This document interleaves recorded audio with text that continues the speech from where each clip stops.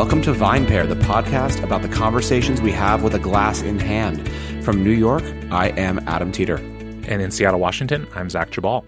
And today we're going to talk about bartender's choice. This idea that you walk into a cocktail bar and basically tell the mixologist, make me what you want to make me. And Zach, I hear you brought us a special guest. I did. Well, I figured, I have a little bit of a past as a bartender, but I figured who better in the Seattle bar scene to talk to about this than the beverage director at Heartwood Provisions, also my boss, and a close personal friend, Amanda Reed. Amanda, thanks so much for joining us. Oh, happy to be here. So let's start really quick with this sort of idea of bartender's choice. And I know you and your past bartending experiences have definitely worked in bars that really focused, at least in some part, on this whole idea. As a bartender, how did you view that? What was your, when someone either directly ordered that or sort of said, oh, just make me something, what does that prompt in you? Well, I think it's definitely a very generic way to order to start. So, we as bartenders need to gather more information, figure out what it is that they're looking for, whether it be, a lighter vodka or gin base with some citrus or, on the, more boozy side, whiskey forward, scotch, whatever. I mean, the range is quite vast. So gathering some information, which, can be challenging. And a lot of times people don't always know how to describe what they like. So, even just asking them cocktails that they enjoy, what they usually drink, can kind of give us a hint. So, just trying to figure out what it is that they're looking for. Of course, my least favorite thing to hear is, just make me what you like, it's probably not going to be the same thing that they're looking for. So, it's all about trying to hone in on the details when it comes to this style of ordering. And do you find that people, when they say kind of oh, just make me something or make me what you like or whatever, are they really expecting you to create a brand new cocktail on the fly? Because to me, whenever I had that question posed to me and I didn't bartend nearly as seriously as you did, I essentially did one of two things. I was either okay, what's a classic cocktail that this person probably hasn't tried? And I could make it for them and be yeah, this is a classic and you maybe not familiar with it. Or alternatively, classic cocktail with a twist where we're going to swap out, one ingredient for something similar. And that was essentially the extent of what and I think most bartenders are capable of doing. But was it your sort of understanding and your sense that guests' expectations were you were going to just magically conjure a whole new drink out of nothing? I think it's a combination of both. I mean, if you work in a place, similarly to where I've worked, Needle and Thread, just down the street here in Capitol Hill, that's the style of bartending that, is expected. I think if you're in a restaurant environment or in a cocktail bar where there is a cocktail menu, it can be a little bit of an obscure way to order. I do think that the whole idea that every bartender is capable of creating some magical new drink on the fly in that very moment is a little far-fetched. But, I do think that, most experienced bartenders have a number of drinks that they can go to and refer to, whether it be spins on classics or original creations, but that sort of just fit in the basic categories of what people are usually looking for. So it kind of comes back to that point of, just trying to gather as many details about what it is that they're looking for as possible and then going from there. So. Well, so with you being obviously on the side of the bar making the drinks, do you think that sometimes bartender's choice or asking those kinds of questions is the guest trying to, I don't know, show you that they're cool or that they're in the know, trying to make some kind of connection with you that's different than just I'll take the old fashioned? I think what we find a lot with readers is trying to say, how do I make a connection with the bartender or make them know hey, I'm really into cool cocktails. And oftentimes one of the things that we hear from the reader is, so I tell them just make me what you like because I want them to know that I want to try everything because I think that they're awesome. And if it's not that question they were to ask, what would you suggest they say to you? Or how would you suggest that they sort of come across as someone who is trying to signal, I'm really into cocktails and I want to know more about them and I want to drink, I guess, what's special here?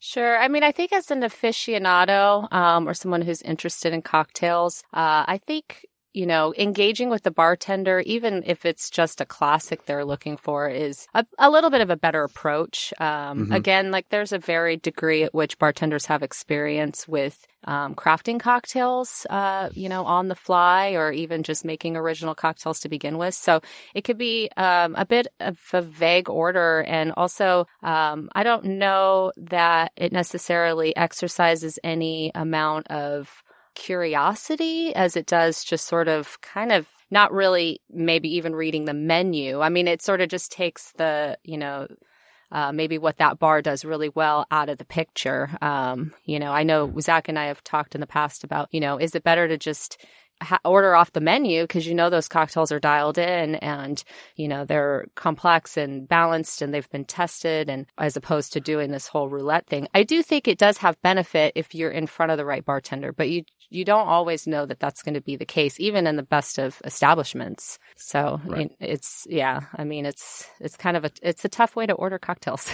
I also think it's a situation, and Amanda kind of alluded to this, where a decade ago, if you went to a cocktail bar, and they had that on the menu, you could probably be pretty confident that the people working in that bar really knew what they were doing, because there weren't a lot of bars a decade ago that had the sort of dealer's choice, roulette, whatever, as an option, because it required a degree of knowledge and sophistication and skill on the part of the bartenders, and most bars are not comfortable with that. And now I think people assume in general that anyone who's behind a bar, even if it's just a pretty standard restaurant, let alone, a place that may not really emphasize cocktails, there's still this sort of perception that every bartender is a mixologist at heart, and that if the guest just gives them this chance to shine, that they will make some, mind-blowingly great cocktail. And just frankly, that's not true. I mean, I don't mean to belittle the community. Bartenders do an amazing job, but a lot of them are best at making a lot of the same drink quickly. Like that's a lot of what the job requires, I think. And so the few and the ones who are out there who are really creative are great. But even those, a drink is really best, in my opinion, when it has been perfected, when it's been tested and tasted and made and measured, and then it's made that way to order, as opposed to improvised. Because for every great success that comes out of improvisation, there's a lot of mediocre drinks that go across a bar. Well, and I do think that it has become sort of a diluted concept. I was actually just in Boston at a very high-profile cocktail bar, and it's a medium-sized place, larger than, Needle and Thread or some of these like smaller speakeasy style bars. And that was their concept, which I didn't totally realize. And, I kind of gave them some parameters. I saw this great tiki cocktail across the way that was being lit on fire. And I'm like, tiki sounds cool. I like Jamaican rum, not too sweet. I mean, I know how to order it. And he gave me a classic cocktail that I'm very familiar with, that I've had a million times. And I was actually kind of disappointed because I would have so much rather had enjoyed either a new creation or having a menu that I could have then picked a cocktail off of and, had a more interesting experience with it. This topic came up and I was like, oh yeah, that comes to mind because it did sort of like disappoint me a little bit. Yeah, so, I mean, I have to say, from my limited experience of going to bars with this, almost every time that I've done it, I've been really disappointed. And I've never done it on my own, just walked into a bar that has a list and said, hey, make me what you want to make me. But when that's their vibe, I've done it. And I've also gotten a lot of these, classic cocktails that's like, oh yeah, I have Negronis. I didn't need your version of a white Negroni. If that's what you were going to make me, I would have told you that I wasn't interested in it.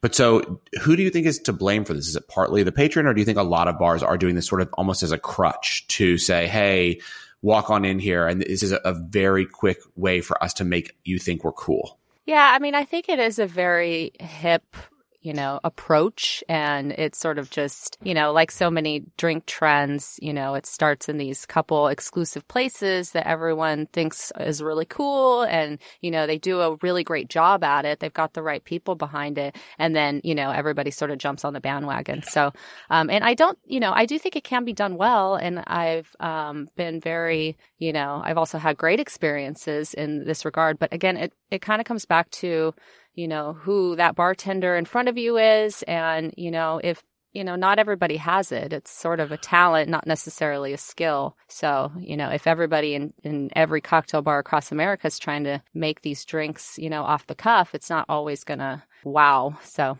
I also think a big part of it too is that the sort of generally held understanding of what like the classic cocktail compendium or whatever has really greatly expanded. Like, just the fact that, Adam, you were like, oh, I'm familiar with a white Negroni, I'm good, like I don't need that, is a sign that like there aren't a lot of places left for bartenders to go. There just aren't that many delicious combinations of spirits, even in an environment where there are more spirits on the market all the time. In the end, it almost has caused me to come back to the true classics, because in the end, like, you can make variant X on cocktail Y, but oftentimes the original is the original and the best for good reason. And obviously there are variants that have come to their own prominence, and sometimes it is because things are available that did not used to be. But I think, just the average person who goes into a cocktail bar really seeking a craft cocktail probably knows a lot of the tricks that the bartender is going to deploy anyhow. There's not a lot left to sort of wow someone with unless they're pretty new to it. And there's just not more people than ever are familiar with a lot of this sort of either specific cocktails or sort of techniques that maybe, again, 5-10 years ago in a lot of markets would have been new. So I also think that, like, another thing to think about in this whole thing is that there's been maybe a loss of not identity, a loss of sort of understanding of what the point of a cocktail bar is. And I think, again, there's something about this whole like dealer's choice or whatever cocktail ordering that really cuts against, to me, what I think is an important part of the cocktail bar, which is that, and Amanda alluded to this earlier, that they have sort of a discrete identity and that they have things that they do well. And that if you go to any given cocktail bar in any given city, there's probably a number of them, and they have different specialties, whether it's a specific spirit or a style of drink, or maybe it's a vibe. And if you walk in there and you're not interested in what they're offering, maybe that's a sign that you should go somewhere else instead of sort of asking the bartender to make something that's out of their general sphere of style. Yeah. I mean, I'm actually curious, as we're talking about the people that have sort of started this style. I mean, who would you say are the bars that were sort of responsible for this style in the first place? And who are places, if someone was still trying to go to a place that does this dealer's choice idea well, what are some of those places? Amanda, I'd be curious to hear your thoughts, but off the top of my head, I think it owes there's a lot of overlap between sort of what I think of as speakeasy bar culture and this style. There's something about that kind of hidden bar, or, you kind of have to know where it is. I mean, obviously some of them have more actual secrecy to them than others, but that style that, I envision is emerging kind of in New York, and then spreading very quickly around the country and around the world, really, as being the progenitor of this. It's that combination of two things, the hidden bar and the bartender, not as the person who gives you a drink, but as sort of this, creative wizard who can just conjure anything magical at a moment's notice. And, I don't even know that I would be interesting to trace in, at some point, the sort of, where did this first really become a thing? What bars really pioneered this? But that's the sort of atmosphere in which I picture this first emerging, and it's still, I think, where that is still carried on, that sort of that speakeasy vibe. Amanda mentioned a former bar of hers, Needle and Thread, here in Seattle. I think if you look at the sort of still speakeasy model bar, that's where I would sort of expect to see this more than in a more, conventional seems weird, but like a more conventional cocktail bar. Yeah, I agree. I don't know if I've ever thought about like the origins of it, but, pretty much what Zach said. I mean, it's definitely New York. There was the, time in the early 2000s that speakeasy bars became the thing, and, mostly New York, San Francisco, these cocktail cultures that kind of first came onto the scene and, did things different and made fresh drinks and put creativity to it. And, somewhere along the way, the roulette cocktail concept was born. I'm not really sure. Yeah, I'm not really sure where it began. Do you think we can trace it back to Milk and Honey? Like, is it Sasha Petrosky? That was my first initial inclination. It's definitely, right there in that scene. I mean, early 2000s, those guys, those sort of like, at this point, like our forefathers of, modern cocktails, it was New York all the way, and, San Francisco to follow, Seattle, not, too far behind. But yeah, and I don't know if, those bars even practice that anymore. I mean, I'm pretty sure last time I went to Milk and Honey, like it was a menu. And so I think, a lot of these places that kind of started this movement have probably gotten away from it because it's challenging. I mean, it's, time consuming, strenuous. It's hard to be efficient. It's hard to get drinks out quickly. I know when I was, in this environment, I would I had a server, and we would come up with essentially a menu most of the time of drinks that fit in different categories, so we could just execute quickly, for the night. And we would change them, so we're not making the same thing all the time. But like, we had to be strategic about it, because otherwise people wait too long. If you're like sitting there thinking about it, and you're not getting to all your guests, the guest engagement is gone at that point. There's a lot of other factors when you're bartending to variables and, other things that you need to worry about. So, trying to be creative and it's exhausting. It's mentally exhausting. I mean, you would do that for 8-10 hours. It's like, your brain is like jello afterward. Yeah. And I think this is actually a good point that Amanda raises, which is that I think a lot of the explosion of this maybe has to do with some specific bars, but I think it had to do with a certain kind of bar patron too, who wanted to feel like they were getting the 100% undivided attention of, maybe in particular sort of celebrity bartenders or people in places that were notable. But it was sort of, in some ways, I'm almost glad that this trend really started to emerge pre-Instagram, because I think it would have only gotten worse had it been, not only do I want to be able to say, oh, I went to bar X and the famous bartender there, they made me this drink that like no one has ever had before, or that, I'd never heard of. And they grabbed these bottles from the top shelf or from who knows where. And it was, all this sort of stuff that made people feel special. And look, I mean, part of a good bartender's job is to make their guests feel special. I don't mean to deride that at all. But I think part of it is also that, there's a class of customer that really want that sense of ownership, I guess, of their experience and of the bartender's time. And in the end, there just aren't a lot of cocktail bars that can survive with each drink being a 3, 4, 5 minute process. Like, we all in the end, as much as you want a special cocktail, if it takes too long to make, or if you're the 7th person in line and you're staring at your phone wondering when the hell you're going to get a drink, like the purpose of the bar has essentially been lost. So Amanda, yeah. I'm also wondering, that said, to come back to kind of this question of if this is going to last, which I think it will. I think we're not going to see a complete disappearance of this style of bartending or this style of sort of guest engagement. What are maybe Adam alluded to this earlier too, but like, what are sort of a couple of things that you think that people who are going into a cocktail bar and really want to place themselves in the bartender's hands, what should they have in mind? And maybe what are some sort of ways that they can sort of express that this is what they want without being too demanding, I guess? Well, and like I mentioned before, more information you can gather, the better us as bartenders are going to be at creating a drink that you're going to enjoy. So, you kind of want to feel out like base spirit, citrus or no citrus, sweet, not sweet, fruit, flowers, herbs, just ask them questions and try to dig to see, at the very minimum, like, what do you usually drink, and that can tell you a lot, because, again, like you said, if you're ordering, make me something in this vague way, it's really hard for, that person to get it right. And, and ultimately we do want to please our guests, and we do want to give them that experience and, have that moment where, they light up because, the drink is like, exactly what they were looking for, and it's interesting and fun. And, those are certainly the reward to, that style of bartending. And there is a lot of engagement, and, and if you're in a bar where you have the time to do that, like, great, even better. But there are a lot of factors, and I think just trying to gauge what your guests need and want and are looking for is the most important thing. And as bartenders, we try to do that regardless of whether it be the drink order or food or, service, and, if they want to have a conversation or they don't want to have a conversation. Those are all things that we have to figure out. And so, what they want to drink is part of it.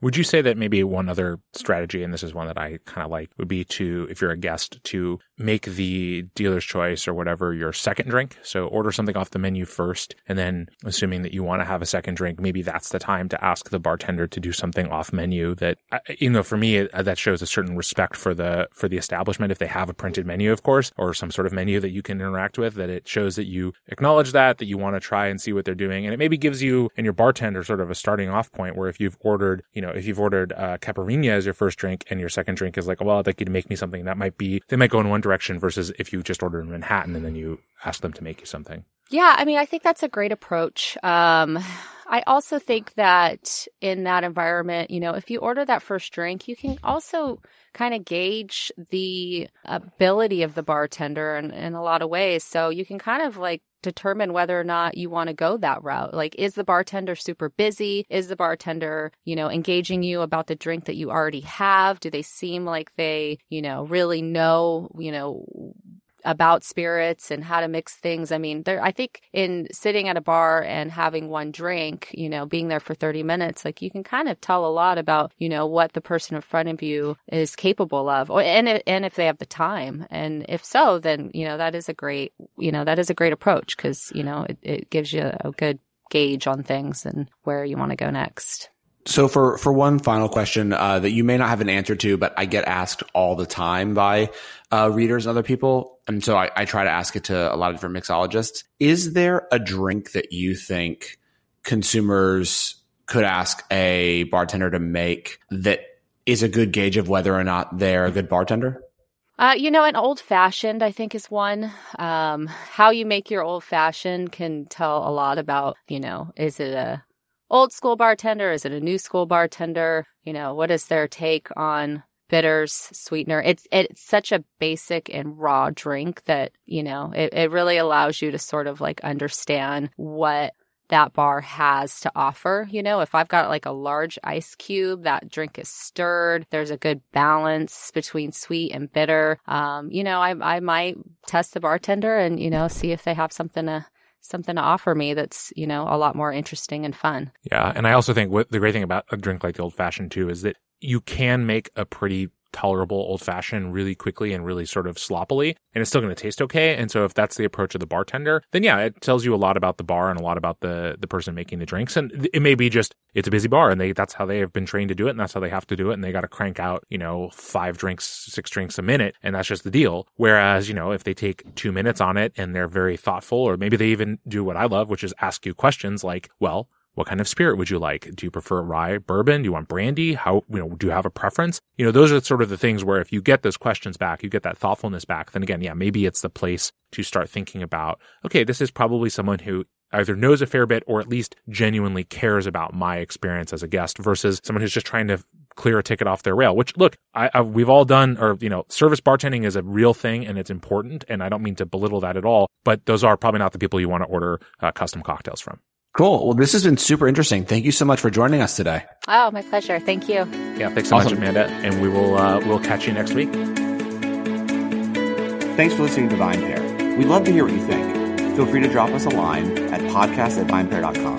And if you really love the show, we'd love if you rate it and leave us a review on iTunes, Stitcher, or wherever you get your podcasts. Reviews and ratings really help other people discover the show. Now for the credits. VinePair is recorded in New York City at VinePair headquarters and in Seattle, Washington at Cloud Studios. Our engineer is Nick Patry, and the show is produced by Zach Jawal and me. Our show logo was designed by Daniel Grimberg. Special thanks as well to the entire VinePair staff, including but not limited to my co-founder, Josh Mallon, and our editor-in-chief, Emily Saladino. Thanks so much for listening, and see you next week.